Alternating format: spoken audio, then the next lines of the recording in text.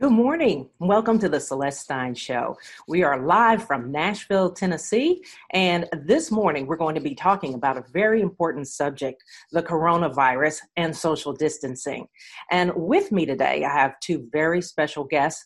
First, Dr. David Bishop, who is a practicing dentist who has been in practice for over 2 decades in the greater Washington, D.C. area, and also happens to be my brother. And we also have Dr. Gerald Onuoha, who is a hospitalist and internist here in the greater Nashville area. We'd like to welcome both of you to the show and thank you certainly for being on the front lines of this terrible virus that we've been dealing with the last couple of weeks. So I commend you for the work that you're doing first and foremost. But before I get started, I'd be remiss if I did not acknowledge the fact that it's Good Friday and a very special lady's birthday. And that happens to be David and myself. Our mother is having a birthday today in Washington, D.C. So we are wanting to wish her a happy birthday before we get started. All right. So I want to start with you, Dr. Gerald, in talking about this virus. A lot of people have questioned whether the virus is real. There was talk of a hoax in the very beginning. And so from what you're seeing on the front lines, I'd like to ask you, is it real?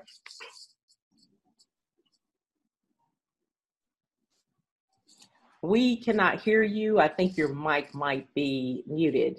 Okay, there we go. Is that there okay? There you go. You're yes, good. ma'am. Oh, yes, ma'am. It's very real. So we started hearing about COVID-19 back in December of 2019.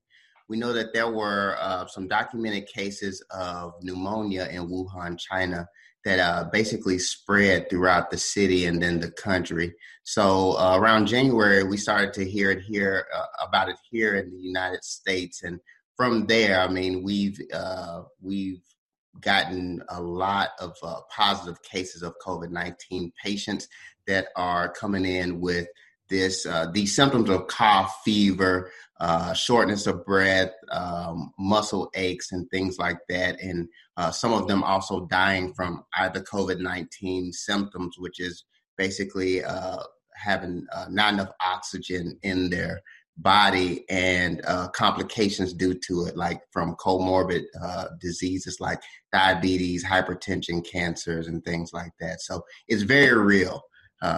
Hundreds of thousands of people have been affected by it so far. And what we're trying to do now is stop basically, like we talked about, flattening the curve so that we can get this disease under control so that we can get back to our life.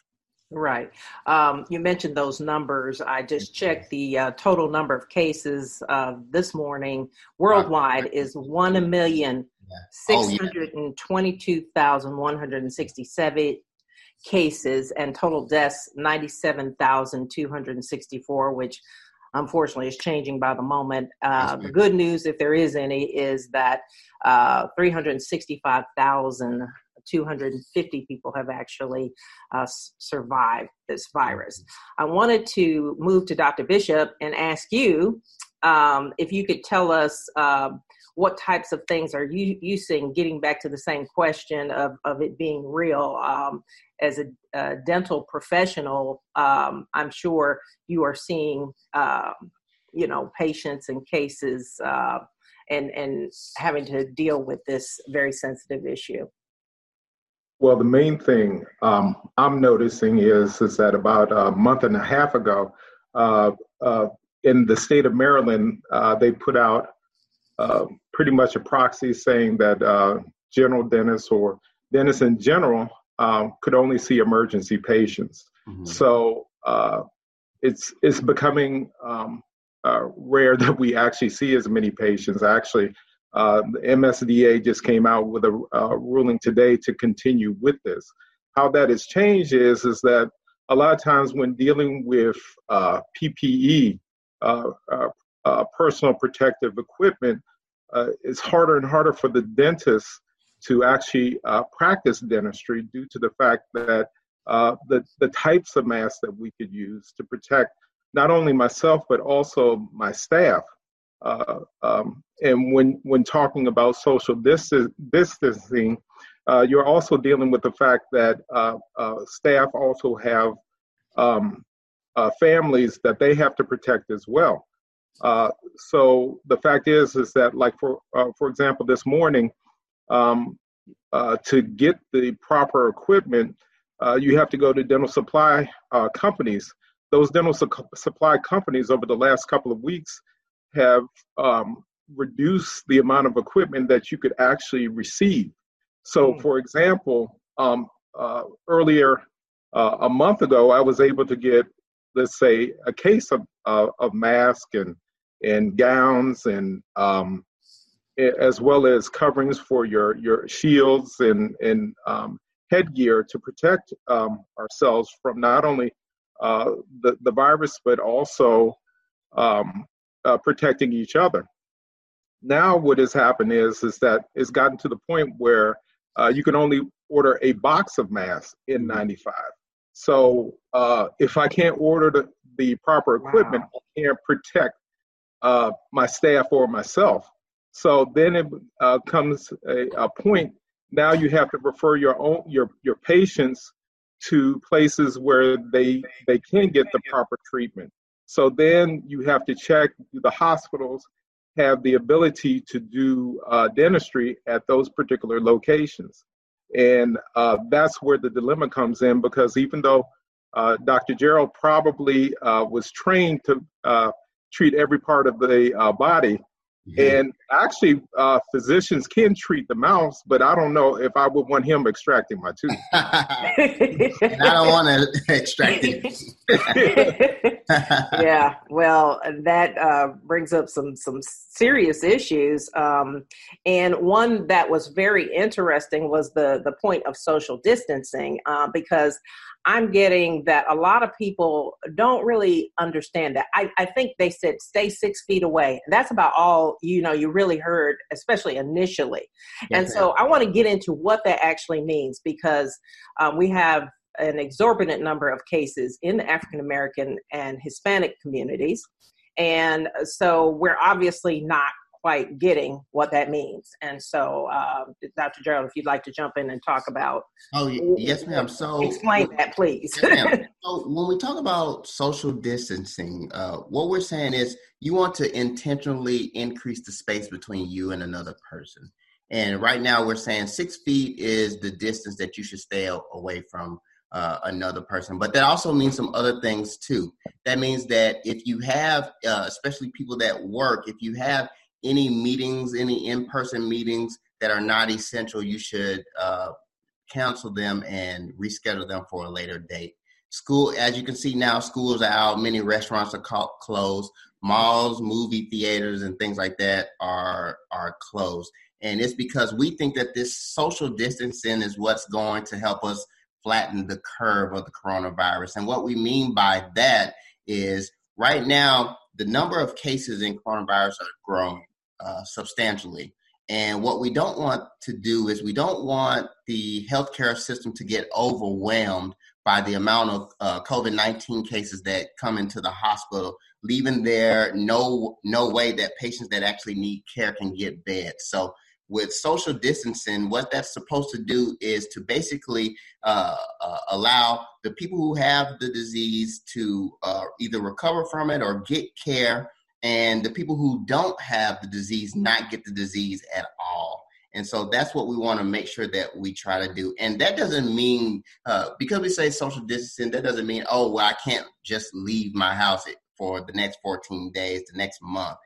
What that means is whatever is essential, you should do it swiftly, do it responsibly, but everything else should probably be canceled. So if you have to go to the grocery store to pick up food because you don't have any food in your home, then that's an essential thing. I think that you should do that. If you're not feeling well and you want to go to the doctor to get checked out, make sure you call them first. But also, I think that that's an okay thing to do. So I think when we talk about the distancing of ourselves, we want to make sure that we are not, one, spreading the disease or catching the disease, and that we're allowing the healthcare system to comfortably deal with the problems that we have right now.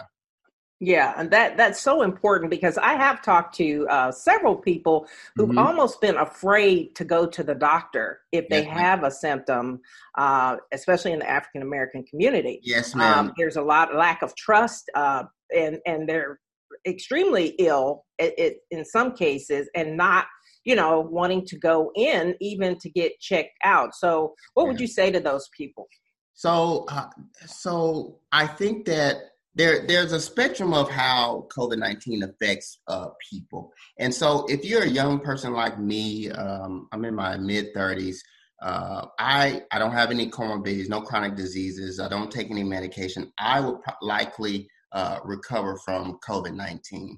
But if you are more elderly, you have comorbidities or chronic illnesses like diabetes, a high blood pressure, some type of obstructive lung disease, then the virus will likely affect you a little bit differently. And so those people tend to get ill, and they get ill fast. Now, if you're just having, cold-like symptoms, cough, fever, but you can control it, I think that you can quarantine yourself and in your house for 14 days until it blows over. However, if you get to a point where you can't control your fever, and you're having shortness of breath, and you have an uncontrollable cough, I think that's a reason to come into the hospital. And I don't know if we've seen the numbers that African Americans are being affected more than any other demographic in the United States. And I think that's because of a multitude of reasons. One of which, there are a lot more comorbidities in the African American community. So what I mean by that is a lot more people have high blood pressure, the diabetes, and like I said, the lung disease. And also historically, there have been times where there's been implicit biases against African Americans, discrimination, disenfranchisement. Those things also play a role within what has happened over time with the healthcare system. So there's some barriers there outside of the COVID-19 disease that after this, we definitely have to address as a nation. Mm-hmm. I wanted to switch to Dr. Bishop to talk about what it's like for patients who might have a dental issue, because, a lot of people are thinking even if it's something serious that they're kind of being told, well, stay at home if you can. How do you know when you should actually go see a doctor other than your primary care provider, like your dentist? What types of situations are we talking about that would be considered extreme enough to warrant going in to see your dentist? Okay, well, the main thing is that what is a true dental emergency? A true dental emergency is usually when you have pain. Pain, what is the classification of pain? Usually we use a scale of 1 to 10, 10 being the most severe pain. If you have a pain usually above a 5, usually that's an indication that you need to seek some type of dental treatment. Now, what a lot of dentists are doing at this point, there's teledentistry and telemedicine as well. And what that means is that we have the ability, and there's a couple of websites actually I was looking at today where you could actually communicate with your patients via what we're doing, the internet, where it's a secure line, which is HIPAA regulated, where your information is secured on a specific line, and we could actually communicate. You could show pictures. You could actually use your camera to take a snapshot of what the problem is. And a lot of times you can treat by medications, pain, antibiotics, things of that nature, as well as get an idea if this is a true emergency by asking your patient, is this what type of emergency this is? So they should definitely call in first and foremost if they're experiencing pain,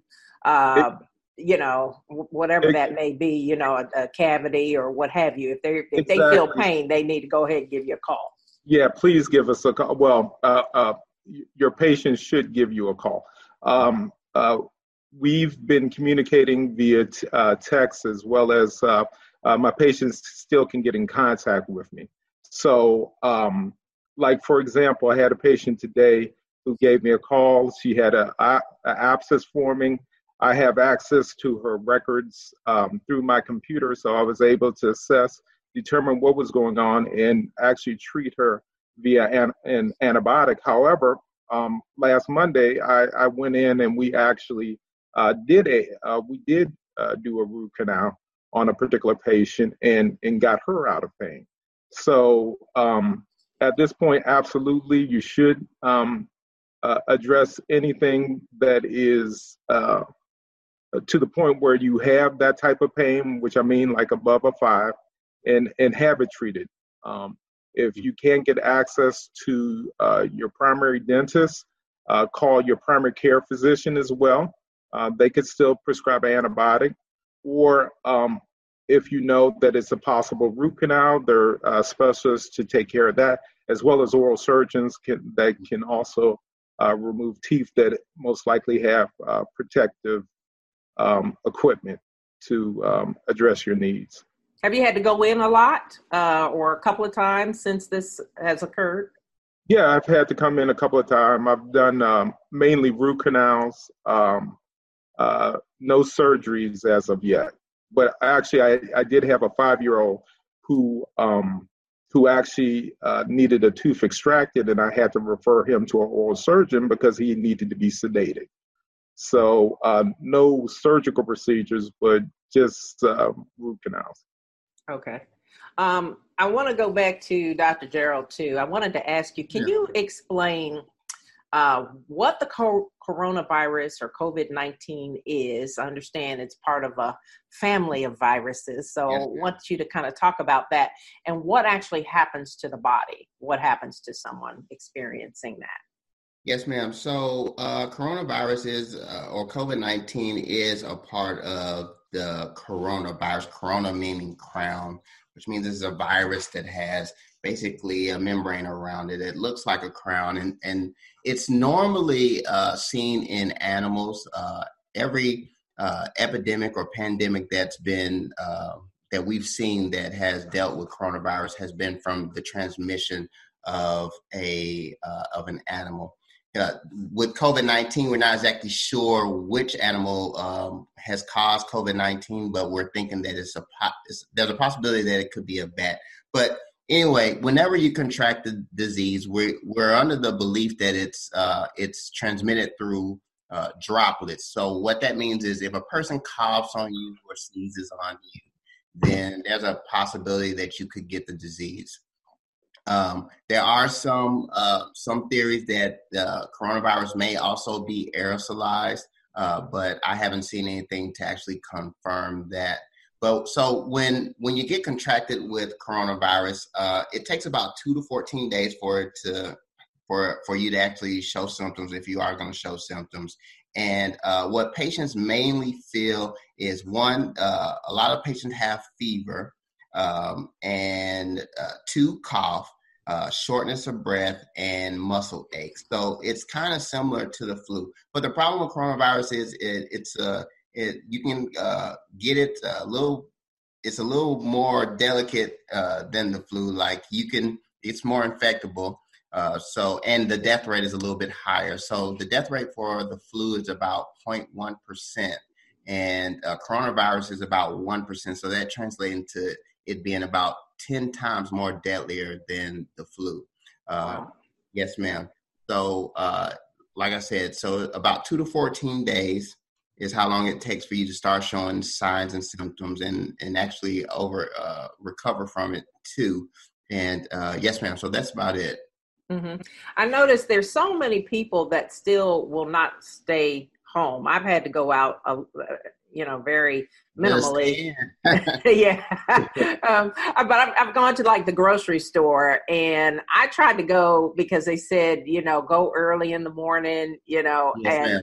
there were more cars in the parking lot than I've ever seen at like 7 a.m. I couldn't believe it. So the other day I switched it up and I went later and there were like 7 people in the store. So of course all the shelves were mainly clear, but I still got what I needed, you know. Yeah. You know, I think sometimes that's got to be not a good thing for there to be that many people in any store because you're in close proximity. But now they've relaxed the guidelines about wearing the mask. Of course, the problem is most people don't have a mask. But so they're saying, you know, any type of face covering. What is that something you're in favor of?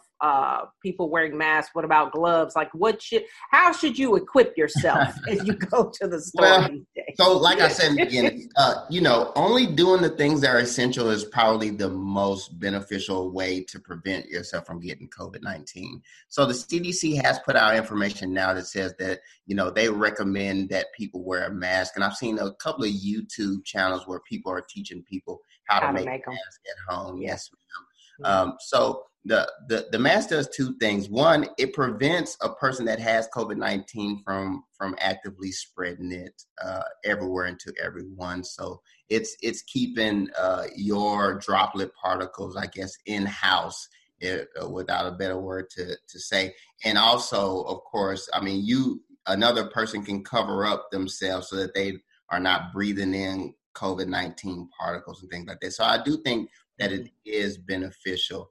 About the gloves, I think the gloves, if you have them, it's okay to wear them. But I think that washing your hands and sanitizing your hands is the way to go. And because even if you wear gloves, when you take them off, you still need to clean your hands after you do everything that you're doing. So keeping hand sanitizer with you that has more than 60% alcohol content, washing your hands in hot water with soap for more than 20 seconds. Those are the things that have been proven to kill the virus from off of your hands. So I think that the PPE, the masks are okay. The gloves is, if you have them, you can wear them. But washing your hands is definitely the number one thing. It's essential.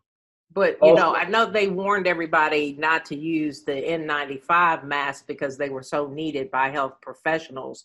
So the question, would be, you know, if you have an N95 mask, you know, should you wear it at this point? Well, so that's a very good question. I can't tell a person what to wear, what not to wear. But most N95 masks are reserved for healthcare workers, and there are some other industries that do use N95 masks, but I think in the mainstream or general population, those are for the healthcare workers. But if you have a mask and it just so happens to be an N95, I can't tell you don't wear that, because that's as far as masks go, those are the best masks to wear to prevent you from getting COVID-19. But the CDC is recommending that you wear, cover up your mouth and your nose, and those seem to be pretty beneficial also. But I mean, it is true. The N95 mask is the best mask that you can wear. Mm-hmm. Did you have something to add? Yes, certainly.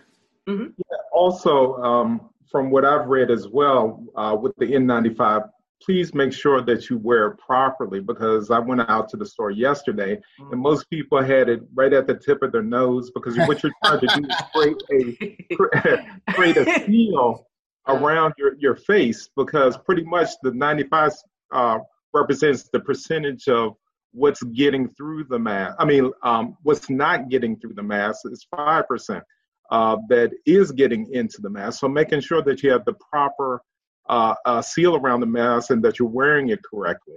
I'm pretty sure the CDC, if you have an N95, please read the directions and make sure that you're wearing it properly. Also, with the face mask, make sure that you're after using it, wash it.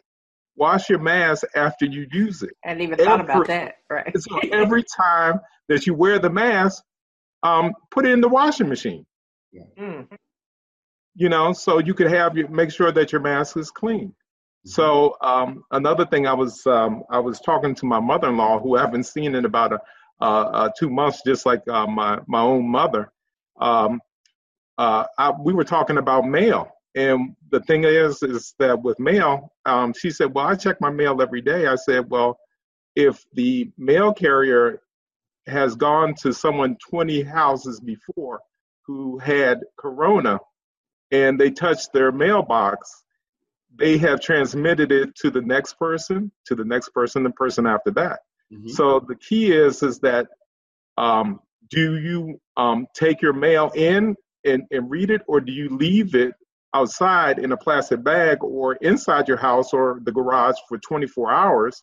Because they've shown that with paper that, and Dr. Gerald can I'm sure testify, but I'm pretty sure that it stays on paper for 24 hours if I'm correct. Mm-hmm. So you want to keep it in that area, let it stay in the bag, and then check your mail after that period of time. Okay. I think I'm going to give out the phone number for some call-ins. I think we have a caller on the line. If anyone would like to call in and ask particular questions, the number to dial is 888-627-6008. That number again is 888-627-6008. So feel free to call in and ask your questions to Dr. Gerald and Dr. Bishop on the coronavirus. And I'm going to see if we can take the first caller. We're going to see if we can go and open the line to hear the first caller. Hello? Hello, it's Mathew Knowles. Is this the Mathew Knowles, as in Beyonce's daddy? As in Beyonce and Solange's daddy. Yeah, that's right. How are you?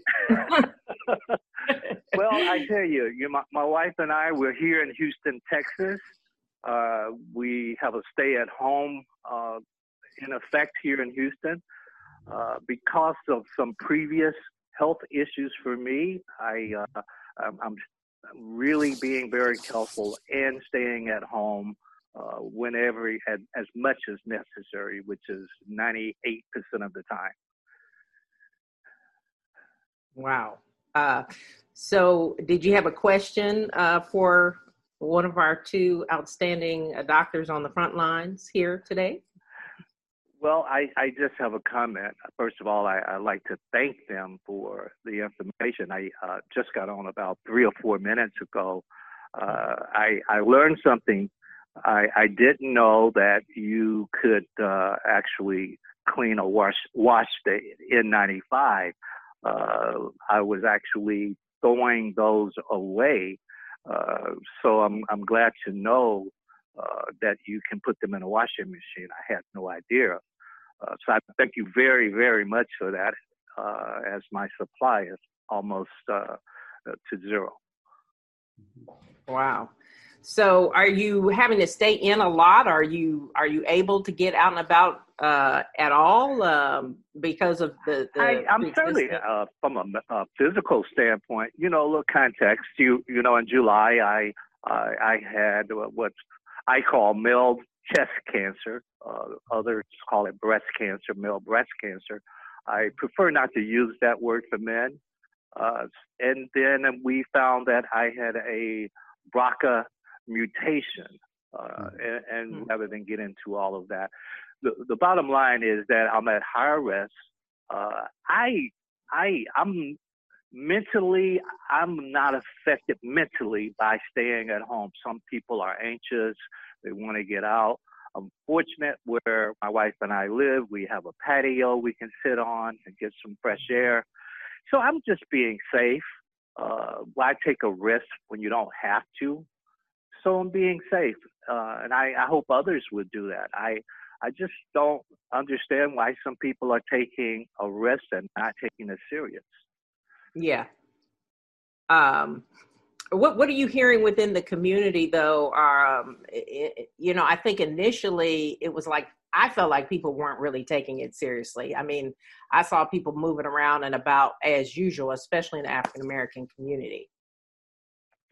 Well, I think the challenge that happened, I'm 30 years in entertainment means you get a college degree in media and understanding how the media works and operate.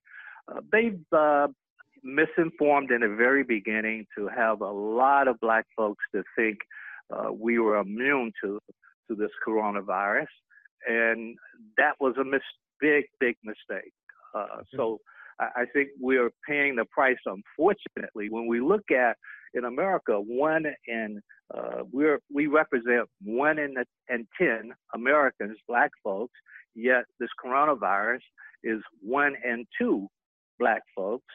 And it goes back to what I've been saying for years, because I did 20 years of diagnostic imaging in my corporate career. We lead the mortality in heart disease, cancer, diabetes, yes, sir, obesity. I can go on and on. And Black America just never woke up to that. And I hope we do now. I hope this is an opportunity for us to make changes in our lives. Yeah, hopefully, because I, in some cases, I feel like it's kind of starting to sink in, and I don't know, you two can chime in as well. I feel like it's finally starting to sink in that, hey, I've got to kind of stay home, but I still know folks from talking to my own children that are doing non-essential items, and running around. Yeah. Yes, ma'am. I'll chime in for a second. And Mr. Knowles, thank you for calling in. I just want to make one statement about cleaning your mask. So most of the masks that we're talking about that you can throw into the wash machine are the cloth masks that you make at home. You can clean the N95, but I wouldn't put it in the washing machine. I think that might disrupt the integrity of the actual mask. But you can clean it with your sanitizers and things like that. And I think that you can reuse them until they're basically soiled. Now, when it comes to the African-American community and us getting COVID-19, I think you're absolutely right. We make up 1 out of 10 in the nation, and we're getting it at basically 50%.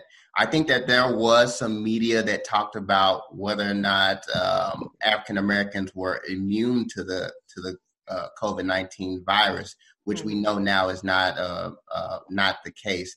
Another thing that I think is affecting African Americans is that implicit bias that I talked about a little earlier, where there are some barriers within the healthcare system that have increased or contributed to the increase of comorbidities like diabetes, hypertension, things like that, because African Americans are just not getting care. But I've had conversations with millennials like myself about this issue, and we know that this thing is going on. And some of the things that I think are important is for the Black community themselves to come together and recognize that this is an issue. And not only recognize that this is an issue, we also need to come up with a plan to how we're going to address it from here on out. I think that COVID-19 exposed that we have this healthcare problem within our communities. And the question is, what are we going to do about it? I think that in the past, we have waited on outside institutions to tell us what we should or should not do as far as moving our own personal health forward. And I think that this is one of those times where we need to try to take responsibility for what it is that we want to do and go with that. Yes, a very, very good point. But I will say that I was surprised to see so many people like on the beaches. I mean, this hit right before spring break, and I mean, I'm sure that added to the numbers. Would you like to talk about the numbers? I heard it was like 18 to 49. Those cases kind of shot up since that point. Yes, ma'am. And, I'm a young man, so I can understand why the younger generation wanted to, enjoy their spring break and enjoy, the time that they get off and go to the beach and things like that. I think that there was some problems with media and trying to get that word out in an efficient manner, and I think that played a role in what we were doing, and it interrupted the goals that we were trying to accomplish. But now that people are talking about it. We're talking about it collectively. I'm talking about it in my groups. I'm talking about it in my organizations and the fraternities and things like that. We are now starting to see people getting on board with knowing that they should socially distance themselves from, and not do anything that's non-essential. So we are catching up. Took us a little time, especially because, when you're young, you feel like, if it's not going to get me, or if it gets me, it's not going to be bad. But we now know that thing isn't true. There's been data that has come out that has shown that, there was an increased amount of younger individuals that were getting hospitalized and needing critical care management. And so I think people are reading that and saying, okay, maybe this spans this doesn't just span the elderly population, but also it spans the younger population too. So I think that the young people are wising up, and us just keep continuing to talk about it is going to help us and make sure that we're doing the things that we think are responsible for the betterment of our community. So okay, I'm gonna. I see Bishop, we have. May I make a comment on that? Oh, certainly. Go ahead. I totally agree with the young man. At 68, everybody's young. I think what's really, really important for our young people to understand that it's not about them as much. Yes, sir. As it is, it's not about them as much as they can kill me. For sure. Yes, sir. By being out on the beach and then going home or going to the grocery store, it's not about them. This is about they're fortunate. The percentage is extremely low. We don't want anybody to die with this, but for young people, it's extremely low. But it's about what they do once they have it, and how they could affect their parents and their grandparents. Yes, sir. Right, because there's that huge that's the messaging lag. Yeah. Oh, yes, sir. Absolutely. And so, in talking to my colleagues and people my age, that's the main thing that I bring up. So the likelihood of me, having to be hospitalized or dying from COVID-19 is relatively low. However, me going out, getting the disease, and then passing it to my grandmother, who is in her 80s, has some comorbid diseases, then at that point it becomes an issue, because yes, I should be able to fight it off, but it's going to be much harder for my grandma to do so. So that's a really good point. All right. Dr. Knowles, can you stand by? And you guys, we have Debbie calling in from Atlanta, Georgia on line 2. Debbie, if you would like to go forward with your question, we'd like to hear it. Hello. Hello, Dr. Bishop. How are you? I'm good. How are you? Great. I've listened to you for over 30 plus years, and you've done a great job. I just want to say that before I ask my question. Thank you. Okay. So I'm basically piggybacking on everything everybody has said. I was almost out of gas, and sitting here watching the news, I said, well, in the event of an emergency, I don't want my vehicle to sit there with not a lot of gas. So I said, I'm going to go fill my tank up, and I'll just feel better. That's just how I operate. I was appalled at the number of people, just like everybody else has said already, that were out, and the number of people that were pumping gas, no mask, no gloves, no nothing. The Black community has a responsibility in all of this. Yes, we're disproportionately affected. However, we're not doing our part to stay healthy. The majority of the people that I saw out today were Black, and none of them had masks, none of them had gloves, and I still see pictures on social media of large groups of Blacks congregating together. So yes, the news is correct, and we can cry foul and all that stuff about the disproportionate number of Blacks, but we're not doing our part. That's just my opinion. What do you think, Dr. Bishop? Well, I would like to kind of I commend you on bringing that point up, because first of all, we do have a sincere responsibility. Every individual who is part of this great country, needs to take this seriously, and we all need to do our part in doing those things that we can do so that we can get back to normal. The more we do now, the sooner we will all be able to get back to normal. And I don't know if you guys want to chime in on that, but I think that's so important that we pay attention to those things that we can do. And we also have a responsibility to become educated on what we should be doing versus what we shouldn't, which is one of the reasons I really wanted to have this discussion. And I really appreciate all of you coming on and your questions. Did you all want to add anything? Yeah, I'd like to comment on that, because communication is power. And one thing that I've noticed, like, for example, the governor of Florida just came out and said that no young people died from corona in the United States, and that was a falsity. That was not correct. And so the thing is that if you don't have the proper information, you can't make the proper decisions as well. And we're getting too many. We have too many people giving us too much information that is incorrect. And when you have incorrect information, you can't make the proper decision. When you have a governor of a state say, and you see all these kids on these Florida beaches, and they think it's okay to be there, but he's saying, well, it's okay, or we're not putting out any mandates to say that you shouldn't be on the beach. That's not proper information. They just actually, I think it was CNN that just came out, and they showed all of the pings from cell phones. And within a day, once those kids got on planes, how many other states were affected by that? And then what happened is they went back to their schools.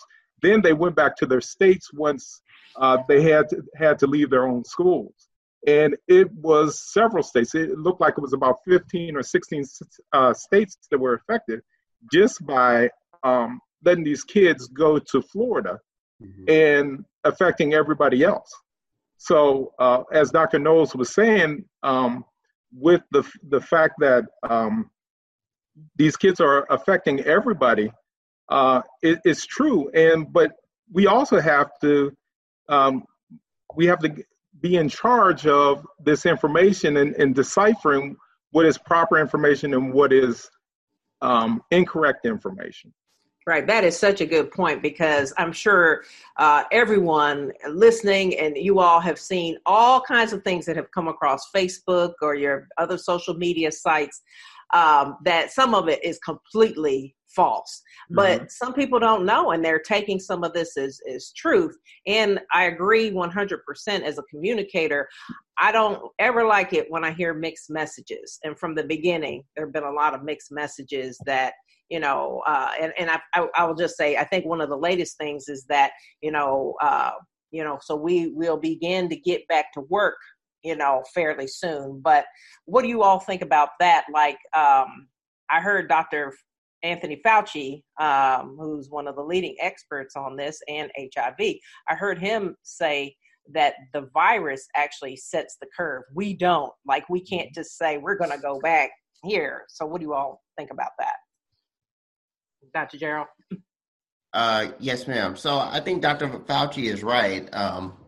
The virus is gonna be the determining factor for the curve. And, I understand that the government and the country has the desires to open up the country and get people back to work. And I would like to see that too. But I just want to make sure that we are safe at doing it, and that we're making sure that we are flattening that curve, and that people can safely go back out into the communities without having to get sick, be hospitalized, or even something worse.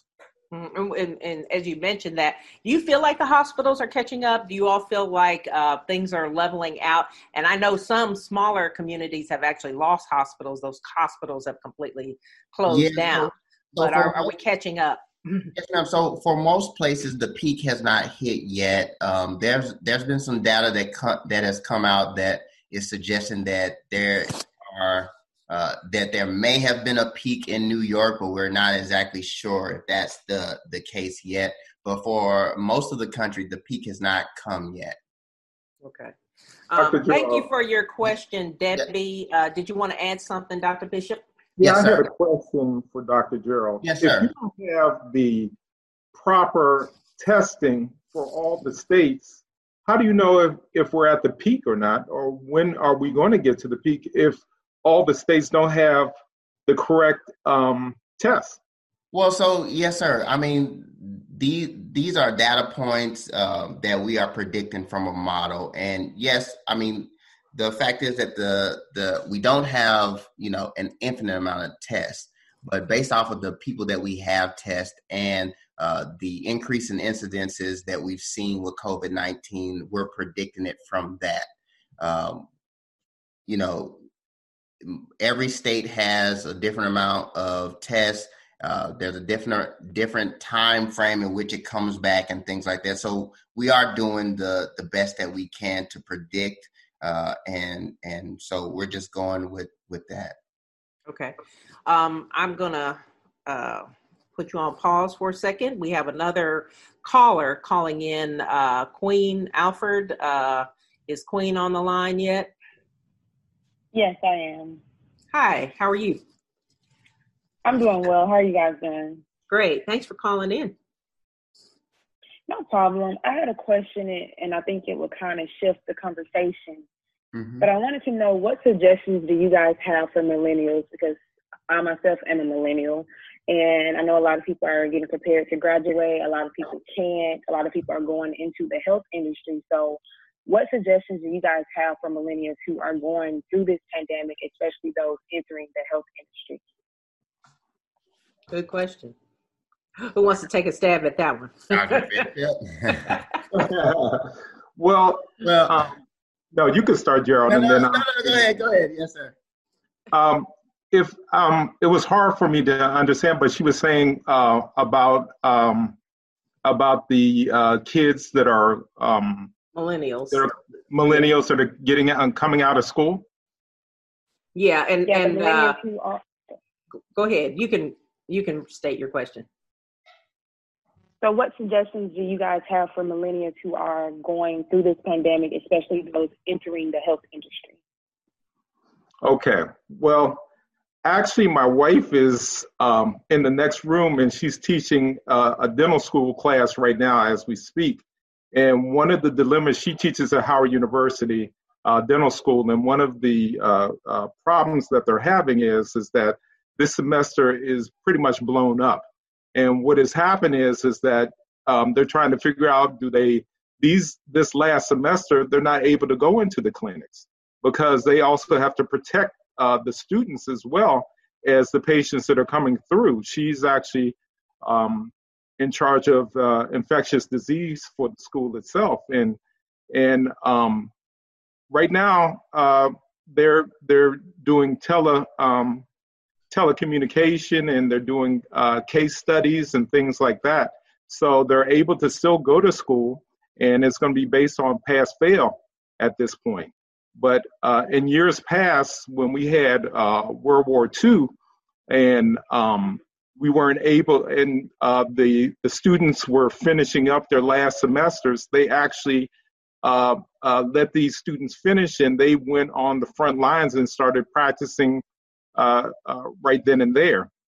This isn't our first pandemic. This won't be our last pandemic, because the last one started, the Spanish flu was World War I.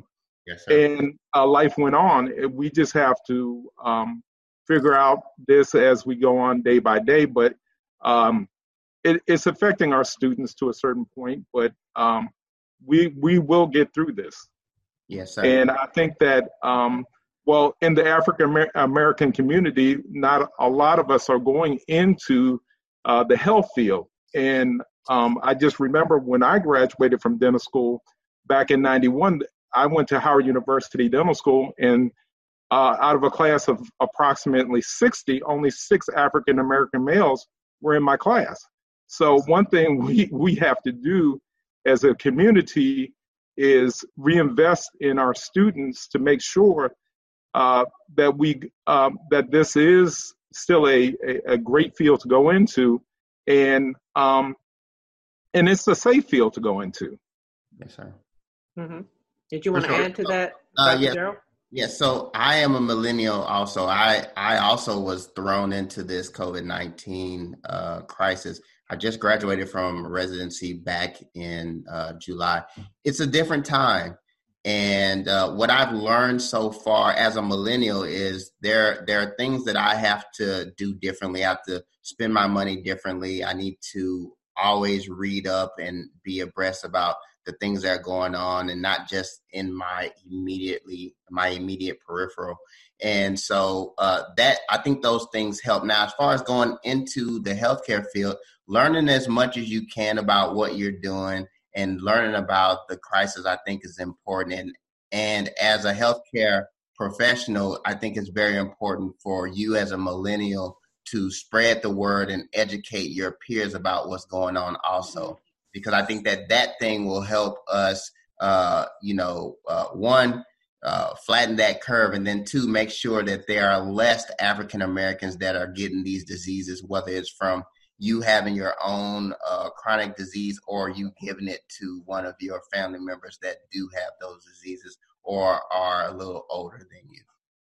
Yeah, great points, because sometimes we think we are invincible the younger we are, and as we get older, we realize that's just not the case, and that we do have to do things to take care of ourselves and take care of the ones that we love. You know, you want mom and dad and your grandparents to be around for, a long time. So we must definitely think about that. So thank you for your question, Queen. I think with age comes wisdom. So we'd like to think so. Anyway, thank you, Queen, for your question. I appreciate that. I think Dr. Knowles is still on the line as well, and I actually wanted to kind of come back to him. Dr. Knowles, are you on the line? Yes, I am. Hi there. I know, being in the music industry with some of the types of things that you do, and Beyonce and Solange, how has this been, having to kind of isolate, people who go on tour and make their living that way?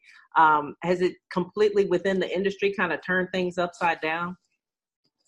Well, I will answer that, but I briefly just want to make a comment about the call-in, which was a great question. I am a college professor. This is my 12th year. I teach this semester at Prairie View A&M. Okay. I only teach the first half of every semester at Prairie View. I just hope any young person in school, listen just for a second. In my first book, I talk about mistakes is an opportunity to grow, not a reason to quit. I always tell my students, learn. We have a tendency, our young people have a tendency to want to wait to turn their assignment in, wait to go and apply for internship. People that are successful don't wait. And there's a sense of urgency with people that are successful. And unfortunately, if I'm a college student, I should have my job now if I'm graduating. You should have that right now. And let that be a lesson. That's all I'm saying. Yeah. But to your question about the music industry, I'm humble and I'm grateful in the streaming part, and that's where the majority of our revenue is. There's about a 20 to 30% increase. However, because there's no touring, there's no new movies, there's no new TV shows, the licensing of songs in those has gone down about 15%. So, always and since the history of mankind, and it's very unfortunate, When there's a catastrophe, entertainment numbers tend to go up, and music numbers especially, because we want to get away from what's around us, and we do that often through music. Right. But unfortunately, we can't do things like go to the movies and other things that we like to do. So it's an interesting time. But I think the solution, again, I did 20 years of diagnostic imaging, selling MRI and neurosurgical specialists and zero radiography. I know this for a fact that people are diligently working really hard, because the solution is, think about it. If you're going to any event, going to even class, I think what the future will look at, like there will be a device at the door that you'll be tested in seconds. It will only be people in that event that have been tested in seconds. And then we can feel safe. Yeah. If I'm going to a Beyonce concert and everybody, and it has to be everybody was tested, and everybody was negative, then everyone's safe. Right. Those are things that I've wondered about too. We could be sort of easing back into it. Those people who've had the virus, and I mean, I think if Dr. Gerald wants to chime in on this, or Dr. Bishop, if we maybe took temperatures before people went out, made sure that people are wearing face coverings and things like that, that perhaps the right mask, the N95s, that perhaps we could sort of slowly ease back into some sense of normalcy. Yes, ma'am. So I'm not sure what we mean by normalcy. It probably will never be, right? I think after COVID-19, there's going to be a new normal, and that may look like us screening people to make sure they're not having temperatures or things like that, or some type of advancement with fluorescent light, like Dr. Knowles is referring to, that may indicate that a person is ill. But how we were 3 months ago, we probably won't be that way 3 months from now. I think that there will be provisions in place where we will be making sure that people are not in large crowds that are ill. Yeah, all great points. And I think we're coming to the close of the time that we have. I would like to thank you, Dr. Bishop, you, Dr. Gerald, and also Mathew Knowles for calling in. Great information and points that we gleaned out of this, and hopefully we will come out of it stronger as people, as a community, and we'll be able to get back to work and stay encouraged. So thank you for all that everyone is doing. Yes. I just want to I'm a millennial, so I'm going to make one shameless plug to Dr. Knowles. If you want to give us some Jay-Z and Beyonce tickets, we definitely will. Had